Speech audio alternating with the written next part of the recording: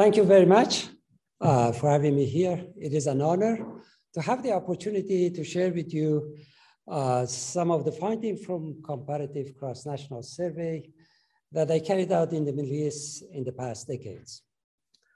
Well, let's get into it. Trends in values, Islamic fundamentalism versus liberal nationalism, the clash of values. In this book, I try to highlight the conflict between Islamic fundamentalism and liberal values as the key factor shaping the politics of the Middle East and its future. I also conceptualize the history of the Middle East in the modern period being in the Middle East began with the Napoleon invasion of Egypt in 1798 to 1801. The history of that period is conceptualized as a succession of different cultural episodes. And I propose that the Arab Spring signifies the changes or a major shift toward liberal values and the beginning of new episode in the region. So in this talk, I conceptualize and define religious fundamentalism, and then measure religious fundamentalism as well as liberal values. And I show by empirical data how these two measures relate to one another. And then I talk about trends in values and toward expressive individualism, gender equality, and secular politics. Now let's begin with the 1970s, which is a decade which in a sense, was not a very happy decade. A major shift toward religious fundamentalism transpired in the three Abrahamic faiths, not just in Islam. For example, we see the rise of Christian phalange in Lebanon and moral majority in the United States. The rise of Gush Eminum among Israeli Jews, and the rise of Shia and Sunni fundamentalism in the Middle East. So there are considerable empirical data that shows that in fact there was this shift occurred. However, in Islam, 4 fortuitous events transfer fundamentalism from a sort of a minor ideological religious movement into a major or a dominant discourse in the region. Now, these events are as follows. The first was the pro-Islamic military coup by General Zia al-Haq in Pakistan in 1977, and the subsequent Islamization program implemented by his regime. The second was, of course, the Iranian Revolution of 1979 that brought the Shia fundamentalists to power. It excited and boosted the morale of Muslim activists worldwide that if Iranian could overthrow a powerful secular regime, then the Sunnis and other Muslim activists in other countries can do the same. Then the third was the Soviet invasion of Afghanistan in 1979 that turned an extremist idea, jihad as federal aid, violent jihad, on a par with praying, fasting, pilgrimage to Mecca. That became a sort of a normal. In the 60s, Muslim extremists was talking about violent jihad. But it was under the Soviet invasion of Afghanistan that idea of violent jihad became normal among Afghani Muslim activists, and it was broadcasted not by Muslims themselves, but by NPR, by Western media, because they wanted to basically stick it to the former Soviet Union. It was a payback time. So that contributed to the normalization of the idea of extremism in Afghanistan, and at one remove, that extremism became also popular in other Muslim majority countries, including Egypt and Iran. And the fourth was the seizure of the Grand Mosque in Mecca by Juhaynam al-Utayba and his followers that displayed the political vulnerability of the Saudi kingdom. Again, as you see that when the shift in values occurred, events clustered together. Remarkable, three major historical events occurred in the same year. That provided the Islamic movement the image of worldwide revivalist orientation of Muslim and the rise of sort of Islamic reassertion, according to people in the academia. So what happened? The domination of society by Islamic regime in Iran and other places in Afghanistan, and the Muslim extremism, sectarian violence, suicide terrorism begot liberal oppositional response. When we have a society in which religion dominates, that creates favorable conditions for the rise of liberal oppositional response. And this is nothing new. For example, the rise of liberal Arabism in Syria was in opposition to Sultan Abdul Hamid, pan-Islamic despotism. Sultan Abdul Hamid was the last, or one of the last leader of the Ottoman Empire. Or the rise of the constitutional thought among Iranians was the response to absolutism of the Qajar and the ulama obstructionism. So by the same token, I argue that the rise of liberal values, support for liberal values in the Middle East is a response to the rise and domination of Islamic regime, the outbreak of sectarian violence, and suicide terrorism. Now, the data that I will be using in this presentation are first, from Iraq, I have carried out value survey in 2004, a year after the American occupation of the country, and then we continued the survey in 2006, 2007, 8, 9, and the last one was in 2011. In Iran, I carried out two surveys. One was in 2000, the other one 2005. Unfortunately, these days it is impossible to carry out survey research in that country. And in 2011, I carried out 7-country cross-national comparative survey. And in 2016, a survey in Jordan, and 2020 in Israel, and between 2011 and 2020 is a panel survey in Egypt, Tunisia, and Turkey.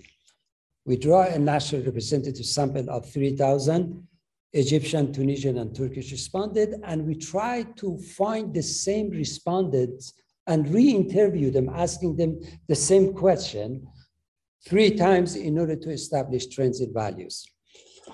So all the survey that I carried out are based on face-to-face interview in the vernacular, in Turkey,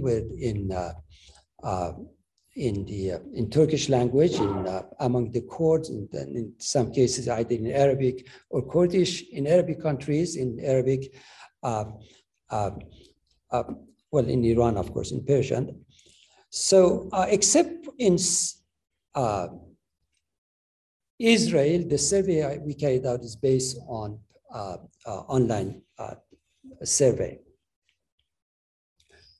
Now, measurement. What is religious fundamentalism? Something that we need to know. Religious fundamentalism is not a set of belief different from other religious belief. It is rather a set of belief about an attitude toward whatever religious belief one has. For example, the belief in God is a religious belief. The belief in the Trinity of Father, Son, and Holy Ghost is a Christian belief. The belief in the oneness of God is an Islamic belief. Now, the belief that my religion is closer to God than your religion, or only the follower of my religion will go to heaven, not the follower of your religion, or the follower of my religion should have more right than your religion, or God severely punishes people even if they engage in the minor infraction of his rules, are all fundamentalist belief, because they display certain orientation toward religious belief, certain attitude toward religion. And we define fundamentalism as a multidimensional construct consisting of disciplinarian conception of the deity. God, in fundamentalist perspective, is a disciplinarian God, is a God who severely punishes you in hell. Literalism, it is based on the notion that the scripture, being the Quran, the Bible or the Torah or Talmud, constitute a system of absolute truth, that what is written in the scriptures, in the Holy Book, is literally true. The fundamentalists are not interested in the interpretation, are interested in literal application of religious truth in their perspective. Religious exclusivity is based on the notion that only my religion only my religion is close to God. Only the follower of my religion will go to heaven. And things like this. It is religious exclusivity. It's just the opposite of religious pluralism. Religious intolerance, this is self-explanatory. So we measure this concept in terms of 4 survey questions, and we assess the face validity, statistical validity, and predictive validity of this construct that I'm not going to get into, but I'm going to share with you the questions and the responses that we got to fundamentalism item across the Middle East. First, on disciplinarian deity, only the fear of God keeps people on the right path.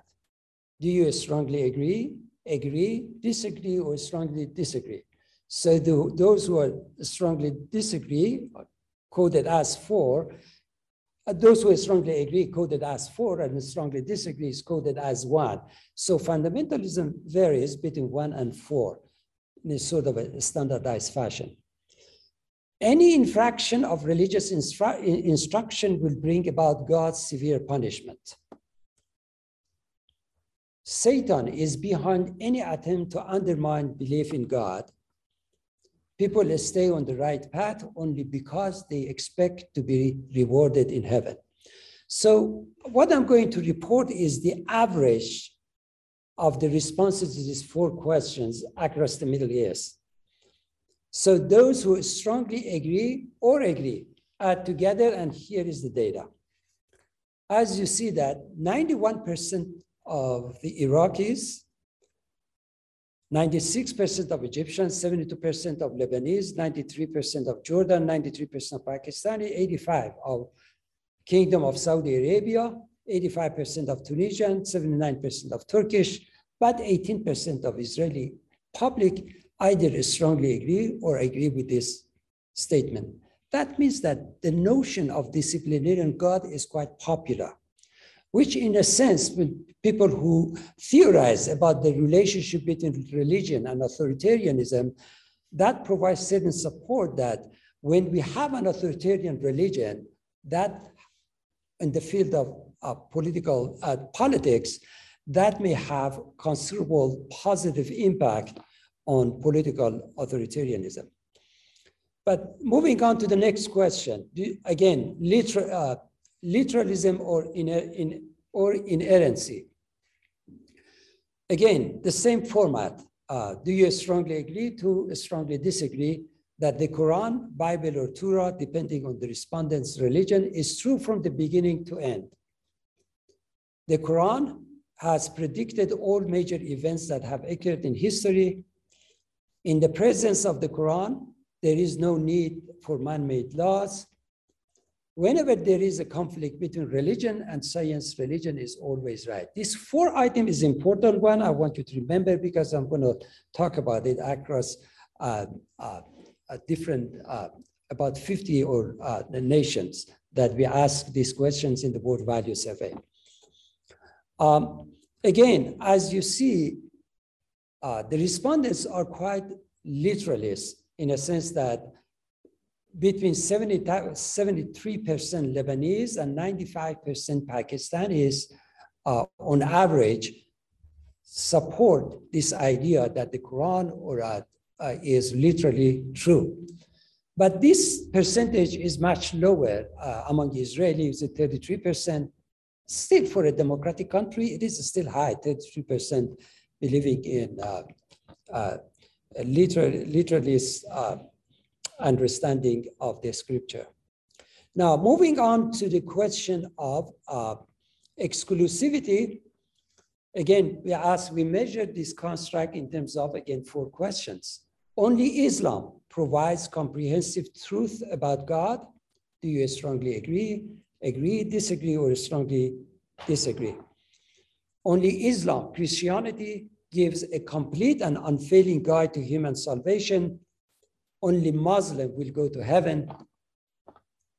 Islam is the only true religion. Well, we ask, for Christian, we ask Christianity is only true religion. And for the Jews, we ask Judaism is the only true religion.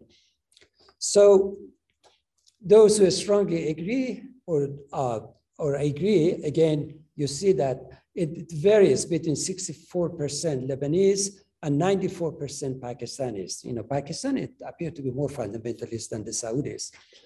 But among the Israelis, it is much lower. It is 35%.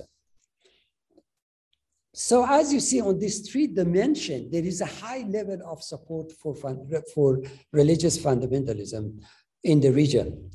But there is a glimmer of hope because on religious intolerance, the percentage is much lower. So intolerance, do you strongly agree, disagree, or strongly disagree that our children should not be allowed to learn about other religions? The followers of other religions should not have the same right as mine. Criticism of Islam, Christianity, or Judaism should not be tolerated. Criticism of Muslim religious leaders should not be tolerated. Those who strongly agree, you see that the percentages drop in places like Lebanon, Jordan, Tunisia, to some extent Turkey. People are more religiously tolerant than being intolerant because they're less than 50%. But the only high mark is, in Saudi Arabia, there to be a high level of religious intolerance. So if we change the question from, if I code this answer to this question differently, that becomes a measure of religious tolerance, that I'm going to show the change in the level of religious tolerance between the 3-country panel survey to show that, that in fact, people become more religiously tolerant in the past decade. And again, the percentage among Israeli is much lower. So as you see, we developed the fundamentalism scale. I mean, we use the same scale that is applicable to Jews, to Christians, and to Muslims. Now, among Iranians, since when I carried out the survey in Iran in 2005, we have not developed these fundamentalism scales, but we have used 5 questions that are comparable. And these questions are as follows. This survey carried out in 2005, again, based on face-to-face survey, the sample size was 3,000 Iranians. Islam should be the only religion taught in our public school. Only 58% either strongly agree or agree. Only good Muslim will go to heaven, non-Muslim will not, no matter how good they are. Only 20% of Iranian either strongly agree or agree. Non-Muslim religions have a lot of weird belief and pagan ways, only 33%. Again, a minority strongly agree or agree. But on this question, Islam is closer to God than other religions, 84% strongly agree or agree. So, and finally, whenever there is a conflict between religion and science, religion is probably right. 74% either strongly agree or agree. So the level of fundamentalism among Iranians is also high in 2005, but not as high as other countries. So remember, I said that the one key question, if there's a conflict between religion and science, religion is always right. We asked these questions across about 60 countries in the world. On the left side, you would see Japan, Netherlands, China, mostly East Western European countries that basically disagree with this. The majority, the only a minority strongly agree with that statement. Americans are somewhere here, 44% or 40%.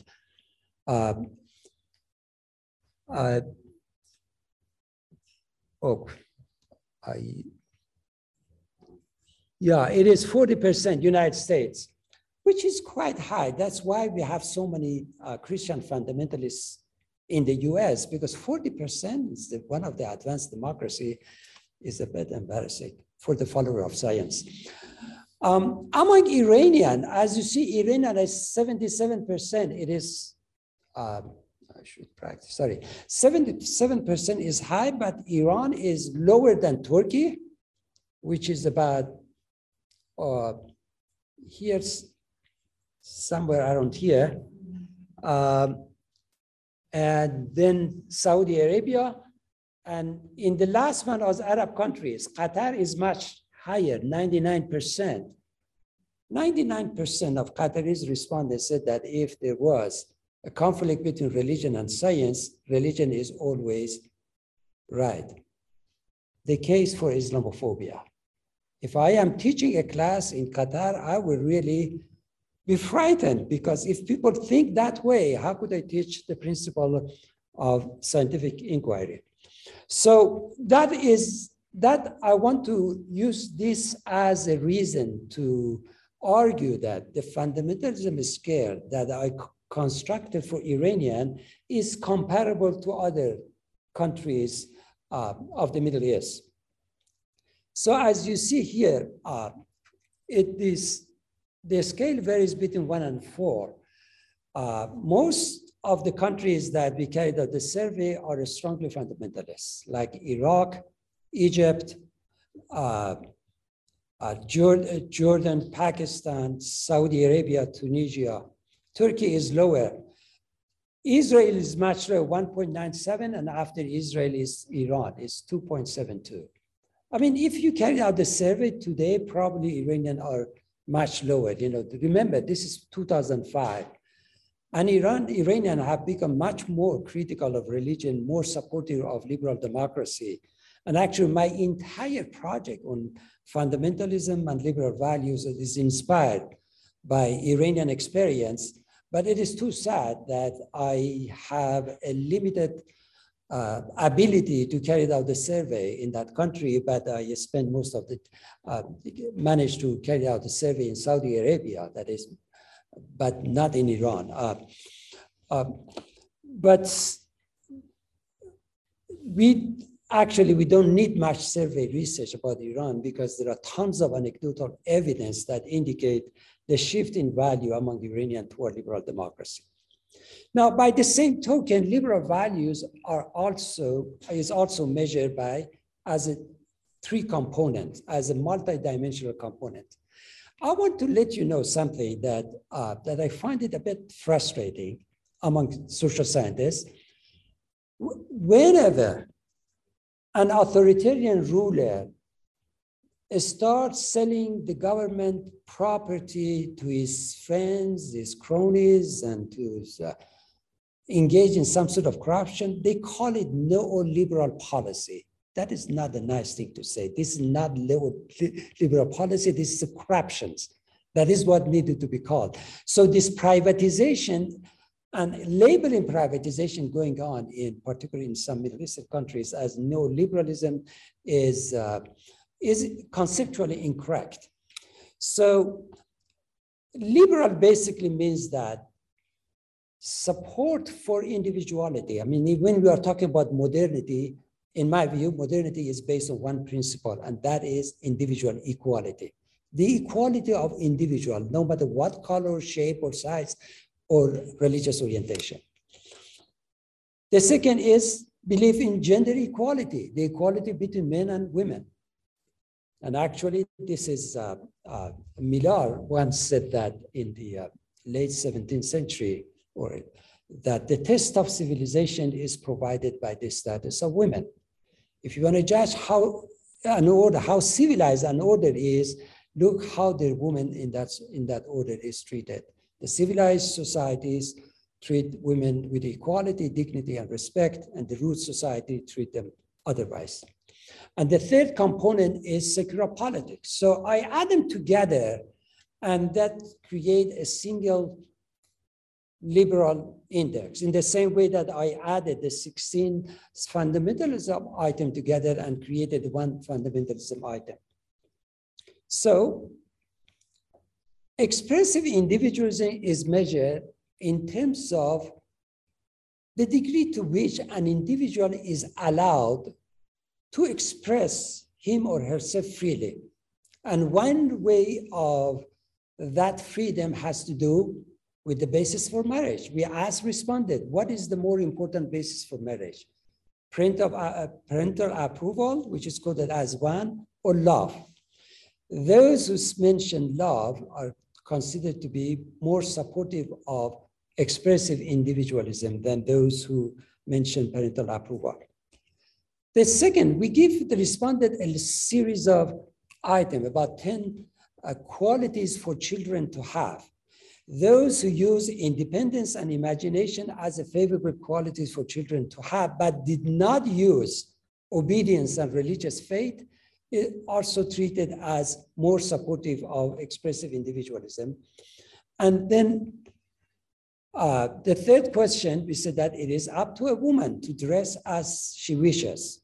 Those who strongly agree was coded as 4, strongly disagree as coded as 4. So on the face of it, when we talk about face validity, we thought that people who agree with these items, love as a basis of marriage, independence and imagination, and I agree with the fact that it is up to a woman to dress as she wishes, tend to be more supportive of expressive individualism. Let me share with you some data about responses to love as a basis for marriage. As you see, 98% of Israelis said that love, in fact, is more important than parental approval. After Israelis, you see Lebanon and Iran are competing one another, 69 and 66%. Followed by Turkey. The other countries are predominantly patriarchal. You know, the parental authority is much more powerful than individuals' right to express themselves freely.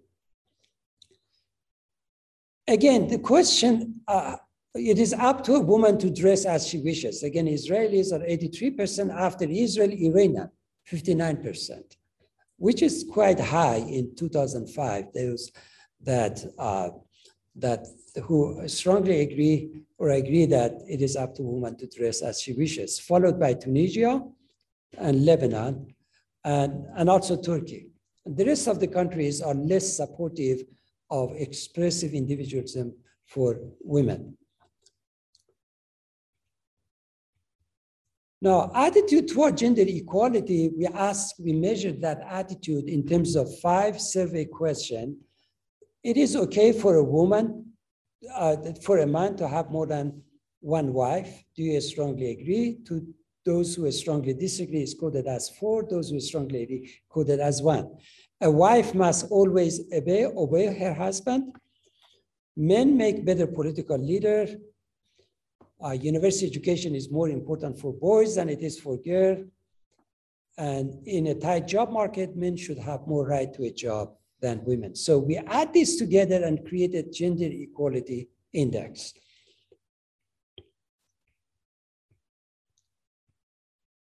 Now, as you see, again, support for gender equality is much higher among Israelis, then followed by Turkey.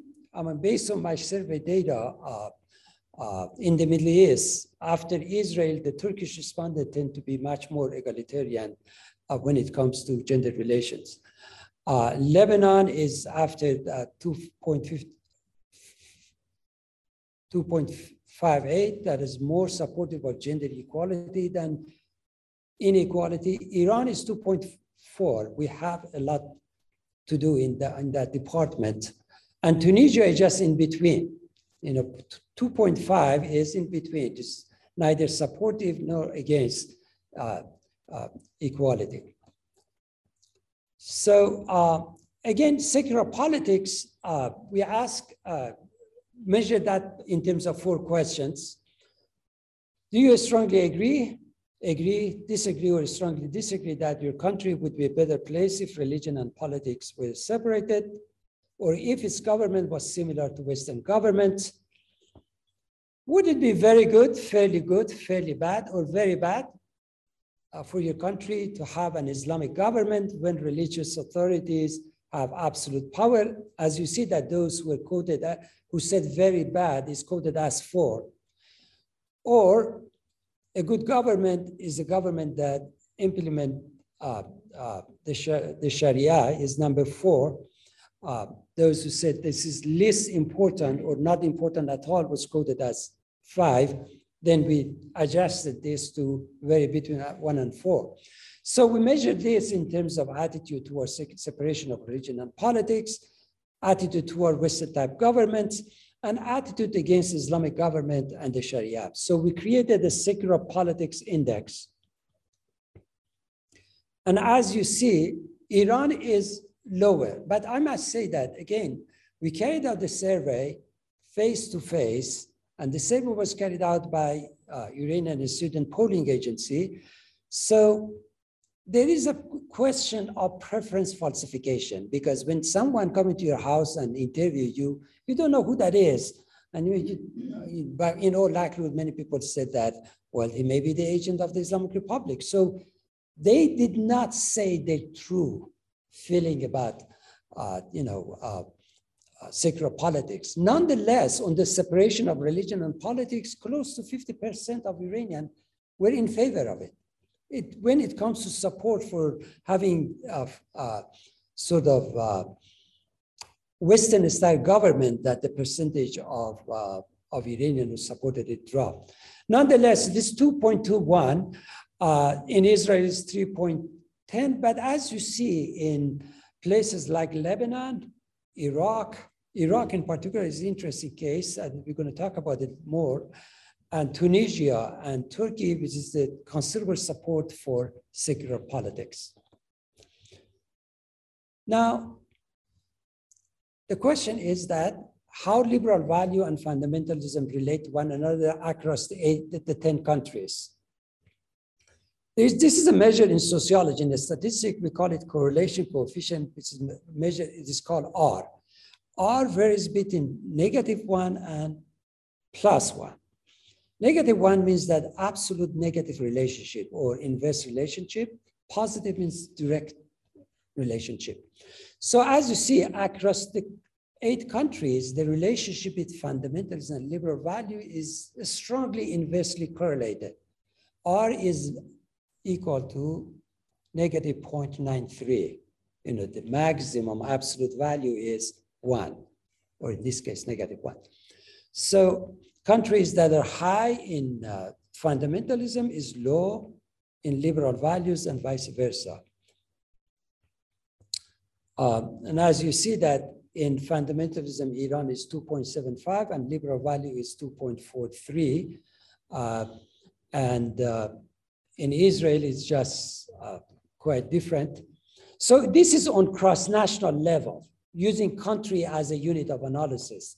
When you use individual as a unit of analysis, you find the same relationship, that individuals who are more fundamentalist are less supportive of liberal values and vice versa.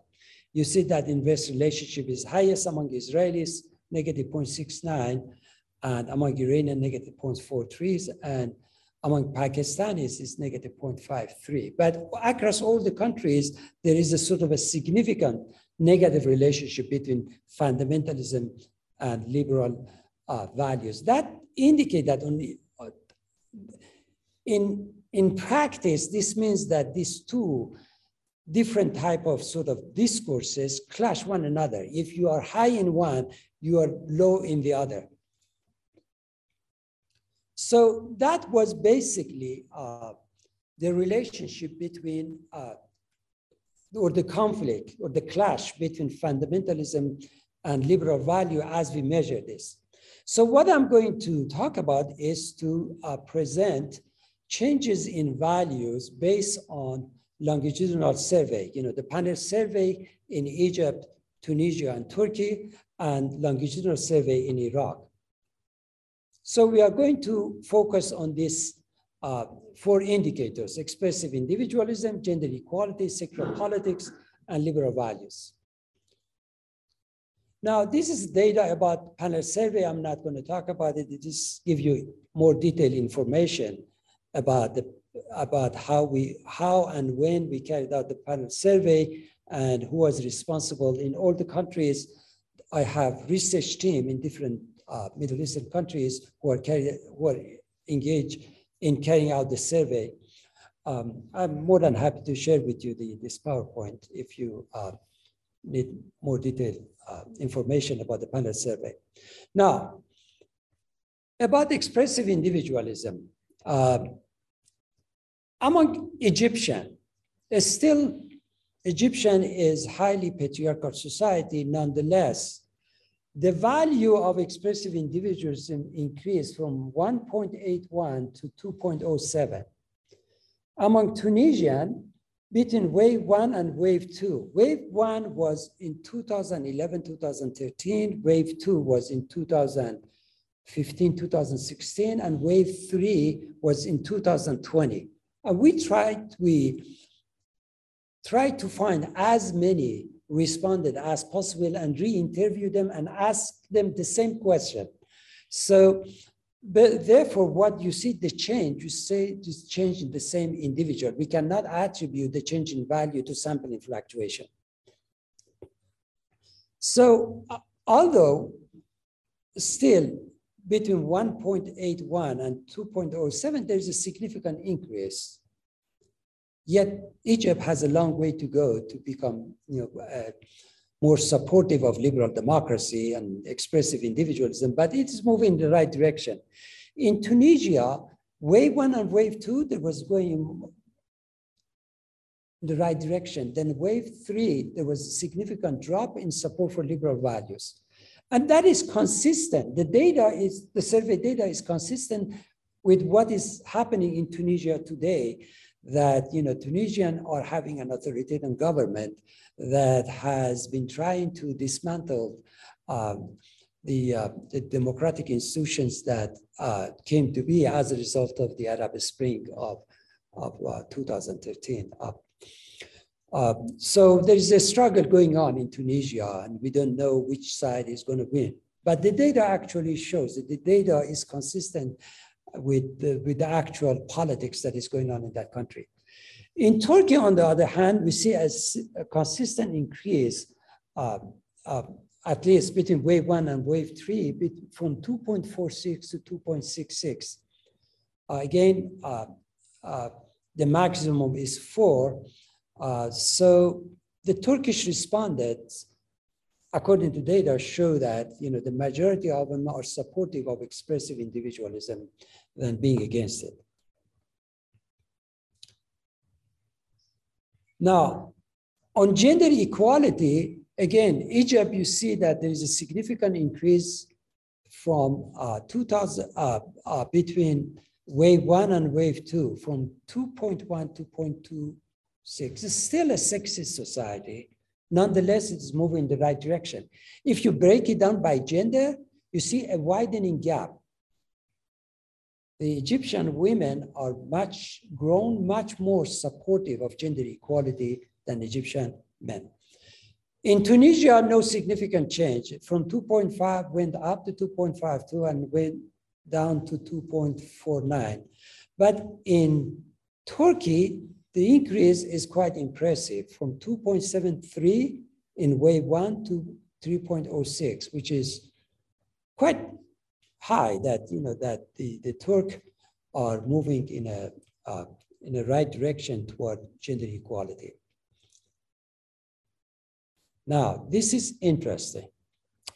Now, when values changes, or when changes toward liberal values take place, that doesn't mean that all the component change at the same time and at the same rate. Some of the changes become a sort of a leading change, hopefully pull other values in the right direction. And in case of Egypt, we asked this question: Egypt would be a better place if religion and politics were separated. In 2007, that the first time we asked this question, only 44% of Egyptians either strongly agree or agree. Then in 2011, that went up to 54%, the majority. In fall of 2011, it went further up to 57%. But in 2004, 2016, and 2020, we asked the same question is more than 80% or more. Just think about it. Egypt was under the propaganda of the Muslim Brotherhood for almost a century. But eventually, they come to the conclusion that their society is better if religion and politics are separated. This is a major, major change among Egyptians. Moreover, we asked this question: Egypt would be a better place if its government were similar to Western type government. In 2007, only 30% of Egyptian, a minority, either strongly agree or agree with that statement. In 2011, that went up to 35%, 19 and 16%. In 2015, it went up to 55%. The majority of Egyptians preferred that to have a government that was similar to Western type government. And in 2020, that jumped to 80%. A country that was under the propaganda of anti-West propaganda by pan-Arab nationalists and the fundamentalism of Muslim Brotherhood all failed, and the Egyptians come to the conclusion that they will be better off if they replicate or follow the Western political model of liberal democracy. And that is the result, as you see. So that is a major change. So if I put in all the items of secular politics together, created a secular politics index, you see that among Egyptians, the index jumped from 2.36 in wave one to 2.69. Now, the majority of Egyptians favor the separation of religion and politics. In Tunisia, it went down from 2.81 to 2.67. Still, the majority of Tunisians support the secular politics, but in Turkey, we see a significant increase from 2.85 to 2.97. So the shift towards secular politics is quite clear across at least Egypt and Turkey. Now, religious tolerance, which is an important component of liberal democracy. We cannot have a liberal democracy if the dominant religion is authoritarian and people are religiously intolerant.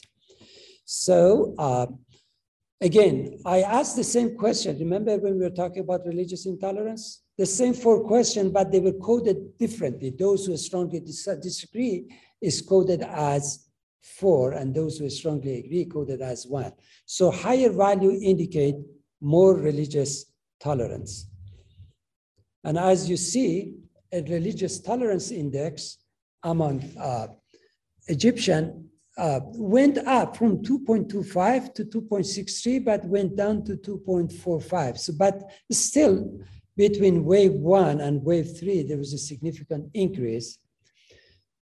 In Tunisia, there was a decline in religious tolerance and indicate the shift toward authoritarianism in that country.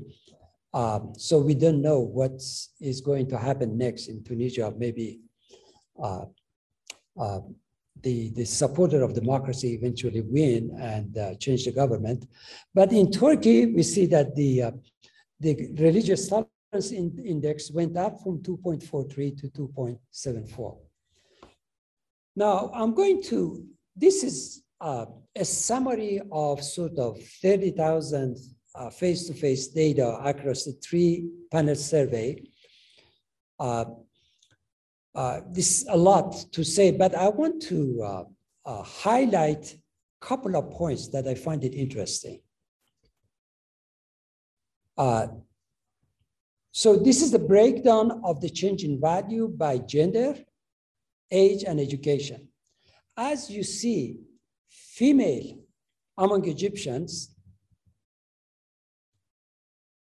whether they are university educated, with or without university education, experience the greatest amount of change.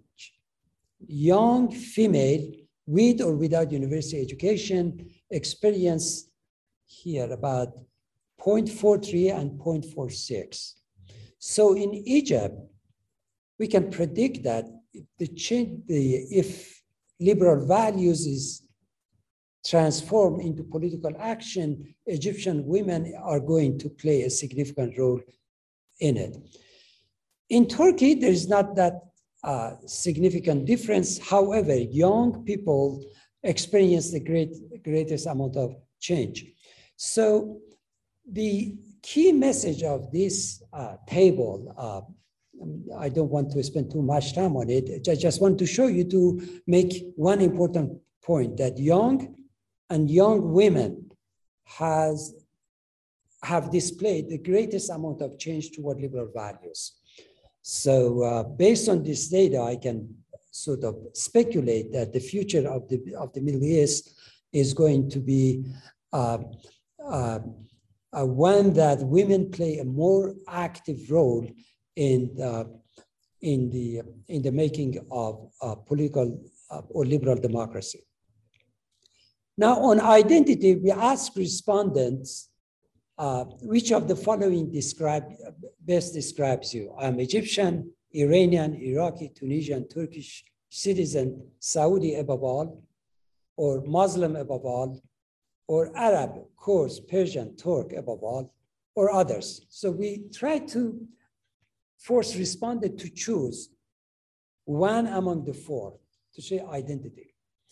We asked this question from Iranian in 2000 and 2005 survey, and there was a major shift away from religious identity to national identity, particularly in Tehran. I mean, among both educated women and men, the percentage of Iranians who identify with territorial nation was much, much higher than identification with religion. So here is, among Egyptians, it fluctuated. Before the Arab Spring, the majority of Egyptians defined themselves as Muslim. But after, in 2011, this began to change, and the majority of Egyptians begin to define themselves, something like 52% as Egyptian above all. It went up to 56% and 63%. So Egyptian identity was going up. Then there was a military coup that by LCC, and somehow that changed, that Egyptian identity went back. Then the majority began to define themselves as Muslim above all. In 2016, 71% in 2020, and 59% in 2013. The identity among Tunisian is hard to explain because the majority define themselves as Muslim, despite the fact that generally Tunisians tend to be more liberal socially. But among Turkish respondents, the majority were identifying as Muslim above all, and 44% defined themselves as Turkish citizen above all. That percentage went up to 56 and then to 63%. So The trends in value among the Turkish respondents is something that doesn't make Mr. Erdogan very happy, toward gender equality, national identity, and secular politics. It's just the opposite of what Erdogan was trying to accomplish in his country. Now, among Iraqi is quite interesting. Let's begin with popularity of secular politics, separation of religion and politics, and Western type governments. The upper curve shows that the percentage of the Iraqis responded who believe that this society would be better if religion and politics was separated. In the first survey, 52% strongly agree with that. It went up to 66%. So the majority, it is between 2004 and 2011. If you carry out the survey, I speculate that there is even a stronger support for secular politics, particularly experiencing the intervention of the Islamic regime to their affairs and the rise of ISIS and Al-Qaeda. That all prompted the Iraqi to think that religious government is not good for their country. And by the same token, during a year after the occupation, only 21% of Iraqis like to have Western type government. But that percentage went up to 45% in 2011. So as we see among Iraqis, there was a major shift towards support for secular politics. The corollary of that argument is a significant decline in support for the Islamic government and the Sharia. In 2004, only about 30% like to have Islamic government, or they thought that the implementation of the Sharia is the characteristics of the good government, Sharia being Islamic law. But that dropped to something like 13 and 15%. So we see support for the separation of religion and politics has increased. Support for religious government or Islamic law has significantly declined among Iraqis. Another interesting fact is this. We know that foreign occupation contribute to nationalism. And the best example, the most glorious example is what we are witnessing today in Ukraine. But we also historically know that the rise of Egyptian nationalism was a response to the British occupation of their country that started in 1882, and the rise of Algerian nationalism was a response to French occupation of their country. The rise of economic nationalism in Iran under Mossadegh was in response to the British control of the Iranian oil industry. So in Iraq also, we see the same thing. We ask Iraqis whether they define themselves as Iraqi above all, Muslim above all, or Arab above all. Interestingly enough, Iraq is a place when Arab nationalism started, but Arab nationalism is dead. Only less than 4% of Iraqis define themselves as Arab above all. They are either define themselves as Muslim or Iraqis. So in 2004, only 23% defined themselves as Iraqi above all. That went up to 32% in 2006, then went up to the majority. As you see, that the majority of Iraqis define themselves in territorial nation rather than in religion. So again, this data confirmed the theory that foreign occupation contribute to nationalist awareness and nationalism. Okay. Implications. So what does it mean?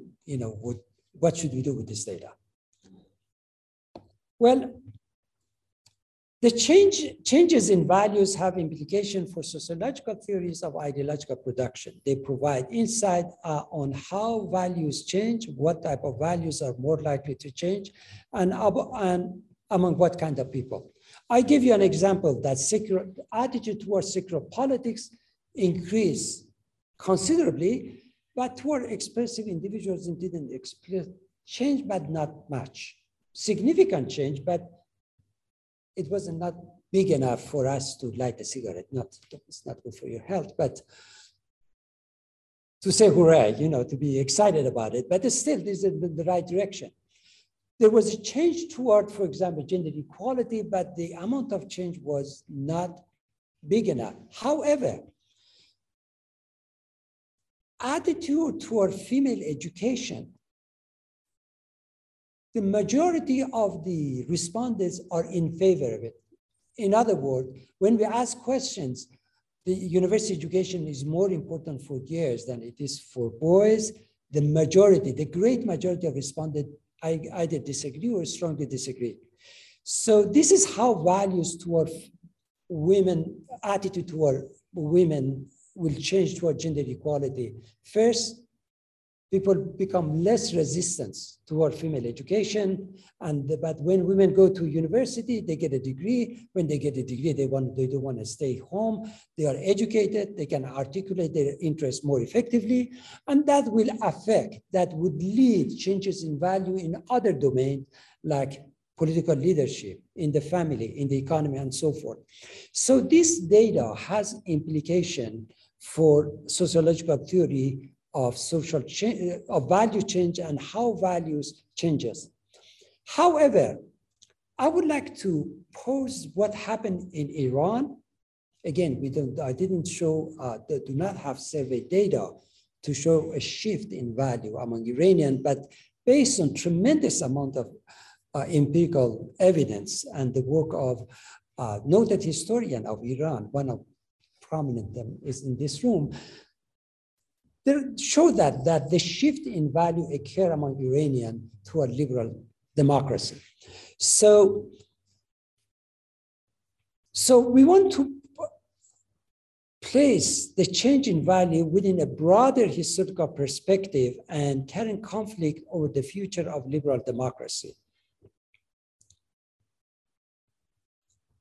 To give you sort of a background that modernity or the emergence of liberal democracy, according to historians, is the outcome of four major revolutions that occurred.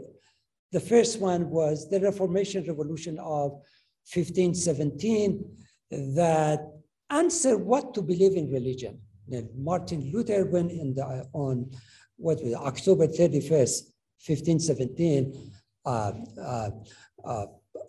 published his 95 thesis on the Catholic Church, wanted to fix the Catholic Church, but unfortunately, sometimes you have a good idea, but in practice, the good idea would lead to sectarian warfare.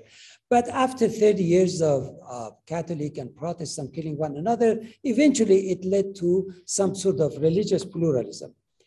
Then the second revolution was the revolution of the 17th century and the rise of nation state that changed monarchy, that changed, basically created that nation state that changed sort of the king into monarch and the realm into a nation. The third that really brought the idea of equality was 18th century Enlightenment revolution. And finally was, Marx argued that, well, the notion of political equality doesn't make any sense in unequally divided, economically unequal society or class divided society. So, but the attempt to create that socialist egalitarian society after the Russian Revolution and then revolution, other kind of communist revolution in other places was like a medicine that killed the patient, did not produce a more prosperous egalitarian society, but created a totalitarian system. The reason that I mention is that maybe there is a fifth revolution that is far more dangerous to liberal democracy than previous revolution that was going on. It appears that a fifth wave of revolutionary movement has been underway in the past 40 years. It is led by Islamic fundamentalists in the Middle East, Christian fundamentalists and right-wing political parties in the US, and anti-democratic right-wing nationalists in other places, Jewish fundamentalists and right-wing parties in Israel, Russia, and China. Despite their remarkable diversity, all are united by the common hostility to individual right, political equality, and liberal democracy. The liberal swing in the Middle East, in particular, the support for liberal democracy and unwavering critique of the religious despotic regime among Iranians, and most importantly, the courageous struggle of Ukrainians against the Russian invasion and for the protection of the liberal democratic order, altogether may indicate a broader struggle for democracies that is transpiring on the world stage. The crucial problem for the revival of liberal democracy in the West and the institutionalization of this discourse in the Middle East is in the realm of leadership. The experience of Ukraine has clearly demonstrated that for liberalism to be revived and protected or to be institutionalized in the Middle East, the presence of militant liberal leadership is necessary. Absolutely necessary. Someone who could tap into the desire of the masses for liberty to mobilize their emotional energy in a sustained struggle to bring into relief a new democratic pattern. Such a leadership in the region is currently wanting, particularly among Iranians. This explains the remarkable resistance of Ukrainians against the Russian aggression and the weakness of the movement for liberal democracy among Iranians and the people from other Middle Eastern countries. So, the conclusion, therefore, our intellectual attention span, the amount of time that we are fixated on an issue, should be fixated in defending expressive individualism and individual right, gender equality, secular politics, religious tolerance, and generally liberal values. Thank you very much.